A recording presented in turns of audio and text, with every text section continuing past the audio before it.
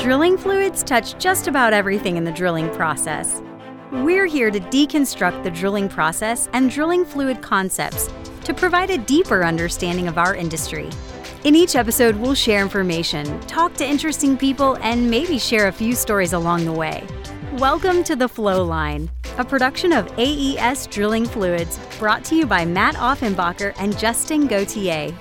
And we're back. Welcome to another episode of Flowline. Matt, how are you doing? We're doing it not live, but in person today. How's it feel? It's good to be in person. It is. I actually flew back from Denver last night, and it feels good to be back in Houston where it's 1,000% humidity and pretty muggy and warm. It was really nice in Denver, actually. I was quite surprised. I thought it was going to be colder. Really? Yeah. I was out last week when the weather was like perfect and got home Saturday to mow the lawn. It was, but I did get to enjoy the fine side of Ohio, got to visit some Marietta College students. So shout out to any of those folks who might be listening. But yeah, what were you doing up there? So they have an oil and gas conference, and one of our employees up there, Justin Parsons, is an alum. And we've attended for years and just want to support the students and educate them on oil and gas. Very cool. And so, it was really neat. But all that being said, the weather was very nice there. I didn't get to spend too much time outside. Okay. But it was also like, wait, this is one of those, 5 weeks a year in Houston where we get like absolutely gorgeous weather. Yeah. And I'm gone for it. Yeah. So, well, hopefully we get some coming up here. It's supposed to rain, but hopefully nothing too drastic. And I wanted to touch on another topic, and again, another great question from a listener. And this one's to do with cementing. And we've talked a little bit about cementing and some planning, and things around it. But the question was more specific to how do we precondition mud before cementing? And so I think it was, great question that we'd like to address and hopefully answer the question. Matt, what do you think? Absolutely. It's an interesting question just because there's a lot of different ways to answer this depending on the level of risk, but they're all, I feel like I've experienced a lot of them. So it sort of brings back some memories of, okay, let's make sure we get good cement down there. Yeah. Awesome. Well, so I guess the first question is, why is that important? Why can't you just, and again, you can, but in some cases you don't just want to get to TD, pull out of the hole, run pipe and cement without doing anything. Why is it a possible concern and why does it matter? I mean, anywhere you leave mud, you risk not getting good cement placement and contact, right? The goal is that all the mud is gone and the thing between the casing and the hole is cement, right? So, a poor bond, the cost of remediation, right? Let's say we don't get a good cement job and we actually have to perforate, squeeze some cement, test it again. This is expensive and sometimes it can undermine a lot of, other things, and depending on the criticality of the interval, this is how you can end up with a flow up the backside, right? You get a bad cement job, and this is where you have, interactions between zones that were supposed to be isolated, and in the unconventional world, particularly where there's a lot of eyes on what we do. I mean, our biggest argument for the safety of things is, look, we protected the water table with an interval of casing, and, the reservoir, everything has integrity. Right. And so besides just the safety and well security aspect, we don't ever want to have to go tell somebody, tell the public, look, we did a bad job and didn't do what we said we do. And then, in the production interval, focusing on, well, it's really any form of completion where you cement the casing, but think about fracking, right? The goal is we perforate, we squeeze all this frac sand in there, then we isolate again, and we squeeze all this frac sand. And the whole idea is that the cement, 100 feet up, separates it so those fractures propagate outwards and not up the backside of the casing. So if I don't get a good cement job there, I can basically have these communication where I'm not actually propagating outwards. I'm just propagating from one open zone to another. Right. And that sort of, the goal is to produce oil and gas out of these wells, right? So if I'm not doing that, I'm not making money. Why'd I drill the well? Yeah, no, that's a great way to put it. So while we're drilling, right, before we get to TD or the casing point, what are some things we can do before we actually get to that interval, the TD of that interval? I think one of the things is keeping mud properties in spec while drilling. And so think of a few different mechanisms where maybe we have some, wellbore instability or washout. something that just makes the displacement more difficult. So we have an opportunity to try and keep a near gauge hole, and that way it's, there's not all these random annuli for things to basically sit in where cement might not be able to push it out of the way. Mm-hmm. And I mean, if you talk to folks about what does a wellbore actually look like, right? And let's say we're drilling with a mud motor. A lot of folks say, well, yeah, you imagine this straight line, but really it's kind of this undulating path, right? Where you kind of steer upwards and correct, and then you're rotating too, right? So it might look more like a gun barrel where you don't have this perfect cylinder that you're looking at anymore. You have all these grooves where you could have fluid sit. And so like we're already up against that, right? It's not this ideal scenario. But then, kind of anticipating as we get close to TD, make sure the mud's in good shape then too. And this can be a bit of a challenge because when we get near TD, a lot of folks are like, let's stop spending money on mud, right? We made it. Right. Yeah. And so a lot of times the properties might go wild in those last 500 feet because it's like, no, shut off the dilution.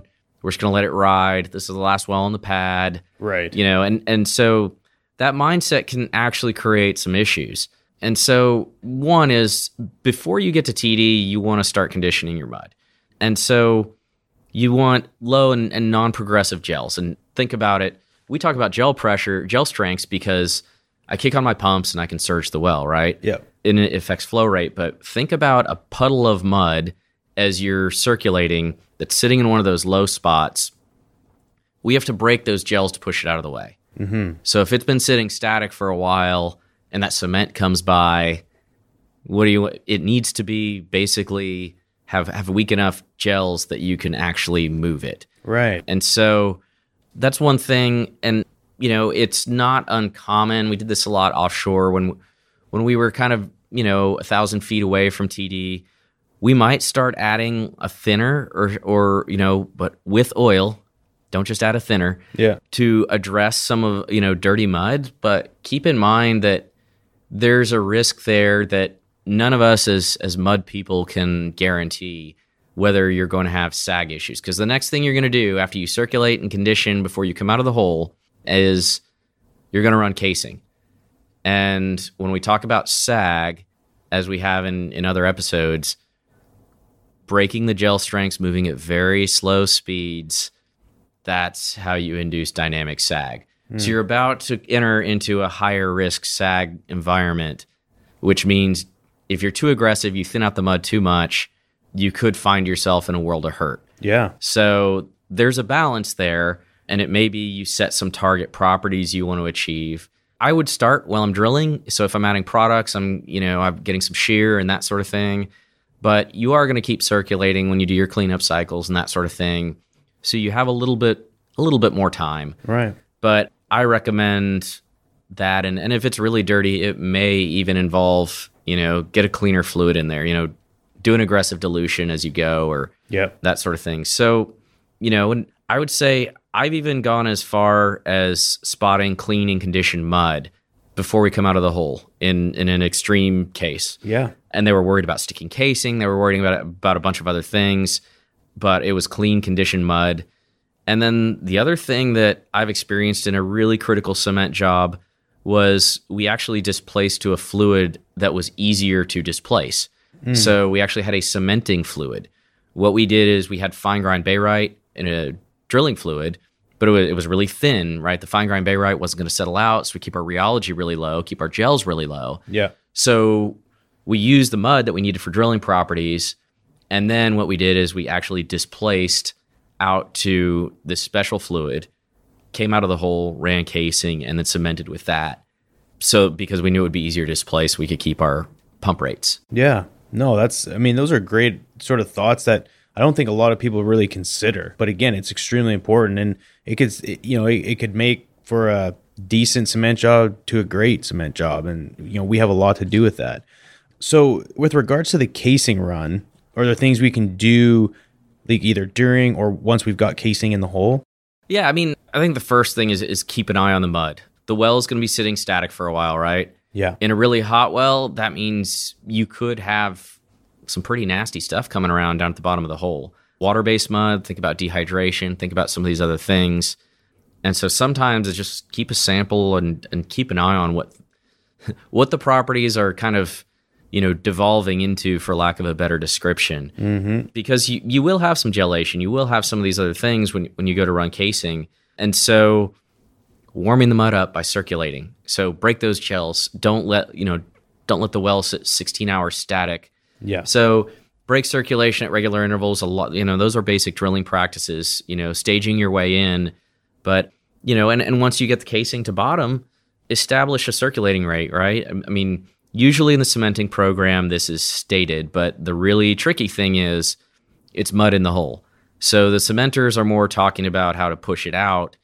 And at the same time, we need to be focused on, okay, we're about to hand over. I'm worried about my pit management program and all this other stuff, But that being said, making sure that we're circulating at a good rate to get that fluid warmed up, that we circulate for long enough. It's not non-productive time to get your fluid in shape to displace it. Right. And so I think that sort of setting that equilibrium once you've got casing on bottom is, a pretty important aspect of getting a good cement job, because once that mud's warmed up, it's going to move out of the way much more readily. Right. No, that's perfect. Are there other things that we really haven't talked about, or just sort of different topics, or, around this topic that we need to consider, or just something that, again, that you've experienced that maybe not many have? Yeah, I mean, so I think just think about all of the other parts of the machine that go into a cement job. I mean, we've probably covered this in the past, but, especially with oil-based mud, there's going to be a spacer compatibility test that's performed, right? And so, the cementer is going to do that, and they're going to qualify it as, as they see fit. But let's make sure those kinds of things are taken care of and good. And then the hydraulics, this goes back again to like the handover thing. Simulate not only drilling, but simulate running the casing and circulating at the rate that's recommended. So we had a situation where the cementers always recommended circulating at 10 barrels a minute, no matter what, no matter how small the hole, no matter what. And we had a lot of issues with cement jobs because we would go on losses. Well, wonder why. It was because their ECDs were so high. They were recommending, for 17.5-inch hole, it was fine. It was a good idea. But as we got to smaller hole sizes, it was getting to be a worse and worse idea. Mm-hmm. And they weren't making those connections. And so simulating for the customer, circulating with casing on bottom and saying, look, this was our drilling ECD. This is what you're doing with casing. And now you've blown out the bottom of the formation and we're going to lose all this cement. Yep. That can be, pretty important. And talking through the whole job with the cementer, if you've got a critical application, circulating it at TD after you've got the casing down, the displacement itself. Sometimes, depending on what our limits are, we might pump a cushion of base oil to lower the overall ECD. Sometimes you can do that because you know what your pore pressure is and you can stay above that required mud weight. Other times it could be a huge risk because if you drop below pore pressure, you could take a kick. So you've got to understand where you sit with well control. The other thing is, controlled and staged circulating rates. Can we do a step-up test and figure out, okay, we know we go on losses at 10 barrels a minute. Is 7 enough? Let's do 5 and see where we stand. Right. And so, those kinds of things in the big picture, understanding, you can even do this in a conventional hydraulics simulation. What about spotting, the lead and tail slurries? Are they using lightweight cement? Are they using any special products? Understand how all of that balances out as the mud is leaving and the cement is coming in the hole. Right. And so the cementers have their models and that sort of thing. And so you can ask them, you want to look smart. Ask, what's your centralization program? What are you expecting on standoff? What is your displacement efficiency? A lot of them will say they have a model and they say, look, anything below 80% we consider a failure and we're not going to do. And so asking them about that, even asking them the spots that aren't going to displace well according to the model can be kind of interesting to learn. And, what if we increase the flow rate? By our drilling ECD, I can tell you that we could go higher on the cement job. What if we could increase our flow rate and improve your displacement efficiency? Right. So there's plenty of opportunities if you communicate. I love the story of like, this is why you need to have a big company that does all these services. And I found when I was with one of those, you talk to each other the least. Yeah. But when neither one of you had a horse in the race and you sat down and said, all right, let's figure this out. Yeah. Like, I'm trying to make you look good. You're trying to make me look good. Let's high five each other and get in front of the customer. Yeah. That's usually when it went really, really well. Yeah. So I think those are things on the cement job itself. And then pit management. I mean, Yeah. it's always a big thing, right? Like, where do returns go? How are we going to manage them? And keep in mind, when we estimate washout, let's say you drill a longer well than usual, and they always do the like 10% washout or whatever, you can end up with a lot more cement than you thought. So if you're doing something a little different and using the same amount of excess, know what you're going to do with this. My favorite top of cement listed in a mud report was 6 feet above active 1.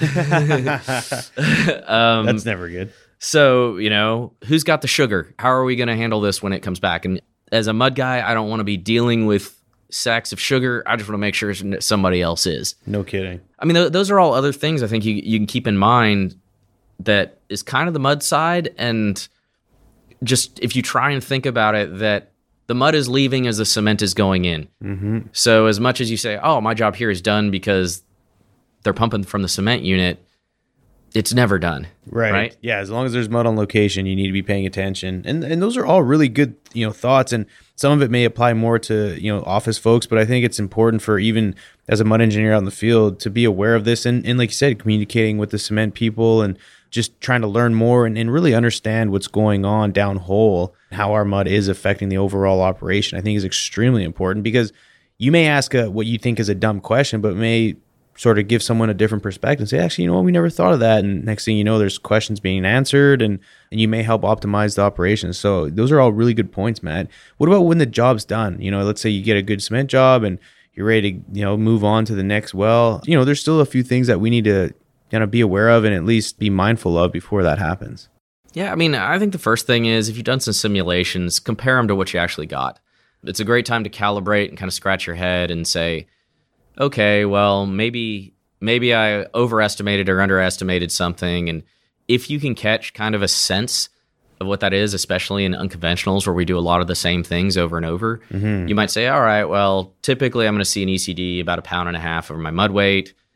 I can basically design around that versus asking every time. You know what I mean? Mm-hmm. I mean, still ask the customer, but say, look, I've kind of got a sense we're going to be okay here. Based upon what I've seen, is that good with you? I think it's real important. Tracking losses, trying to identify where the losses were. I mean, if you have some idea from the amount of pressure, so, calculating cement height, we say, okay, well, we lost in the Brushy Canyon or whatever. It may be that we say, okay, well, our ECD would have been this. Maybe we need to consider wellbore strengthening for that zone. Maybe we need to do something a little different. So understanding that, marking, did we have cement returns to surface? Just things where it says, okay, this one went well, or no, we had a lot of washout, we had to remediate. Mm-hmm. Because it's not just this well, I think it's when you're able to build enough data together to tell a story that you can actually say, wow, okay, well, statistically, I would say that we can get away with this. Or, and I mean, get away with is a loose term, but let's say you've been pumping 2-stage cement jobs, but you've made some changes. Yeah. And you've seldom needed that equipment. Yep. Maybe there is a justifiable reason to avoid that expense altogether. Yeah. But you don't know until you have enough evidence and put it all together. So those are all some helpful metrics.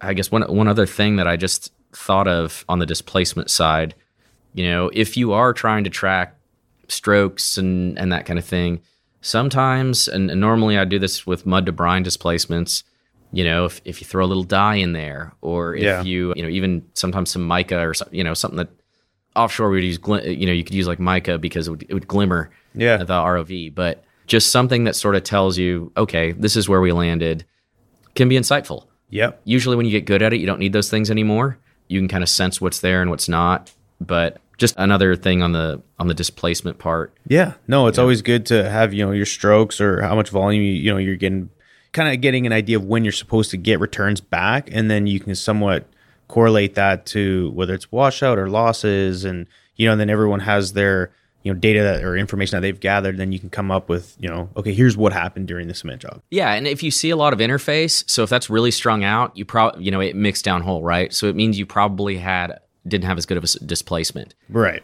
So when we did, mud to brine displacements, that was one, everything, all the solvents for the spacer contained D-limonene, and so you could normally smell that kind of orange scent as it was on its way, and so you knew that spacer was coming. Yeah. But like with a dye or that kind of thing, you'd say, okay, this is when I first saw a sign of it, and this is when I saw the last part, and shoot, that's only 10% interface. This was a good displacement. Yeah. Versus with a cement job, it's a one shot. I mean, both are a one shot deal, but you don't just keep circulating until things get better. You just keep going. And so that feedback, even of, okay, we got the spacer back and, it was pretty discreet, is a good sign that you had a good displacement downhole. Yeah, no, that's a really good point, Matt. And something else, again, that came to mind is with regards to cement jobs, and you mentioned, 1-stage and 2-stage cement jobs. Oftentimes, what you can do with the drilling fluid is actually, before you come out to run casing, is actually spot something, say an LCM pill. And this is something that I had experience with, again, out in West Texas. And, we traditionally do 2-stage cement jobs in the intermediate sections.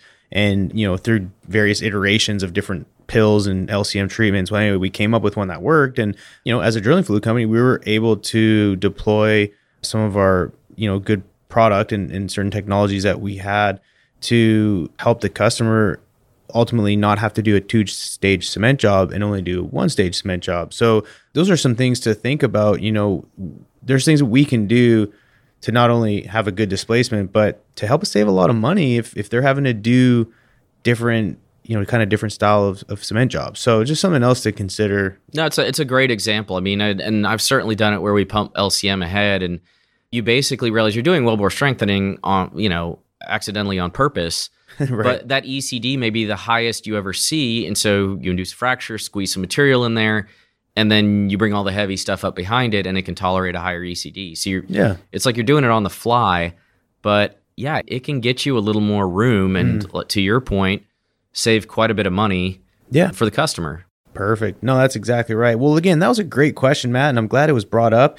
And if, again, anyone else has any questions or story to add to what we talked about today, I encourage you to reach out to us on LinkedIn, or you can hit us up at the Flowline Podcast at aesfluids.com. Matt, any closing last words before we let everyone go? No, nothing off the top of my head. Everybody take care. Awesome. Thanks again, everyone. Take care. Thanks for listening. Please tune in next week for another exciting episode of The Flowline. And remember, may your returns always be full and your trips always smooth. Views expressed in this program belong to participants and not their employees. The program is for informational purposes only and cannot take the place of seeking professional advice. Copyright AES Drilling Fluids.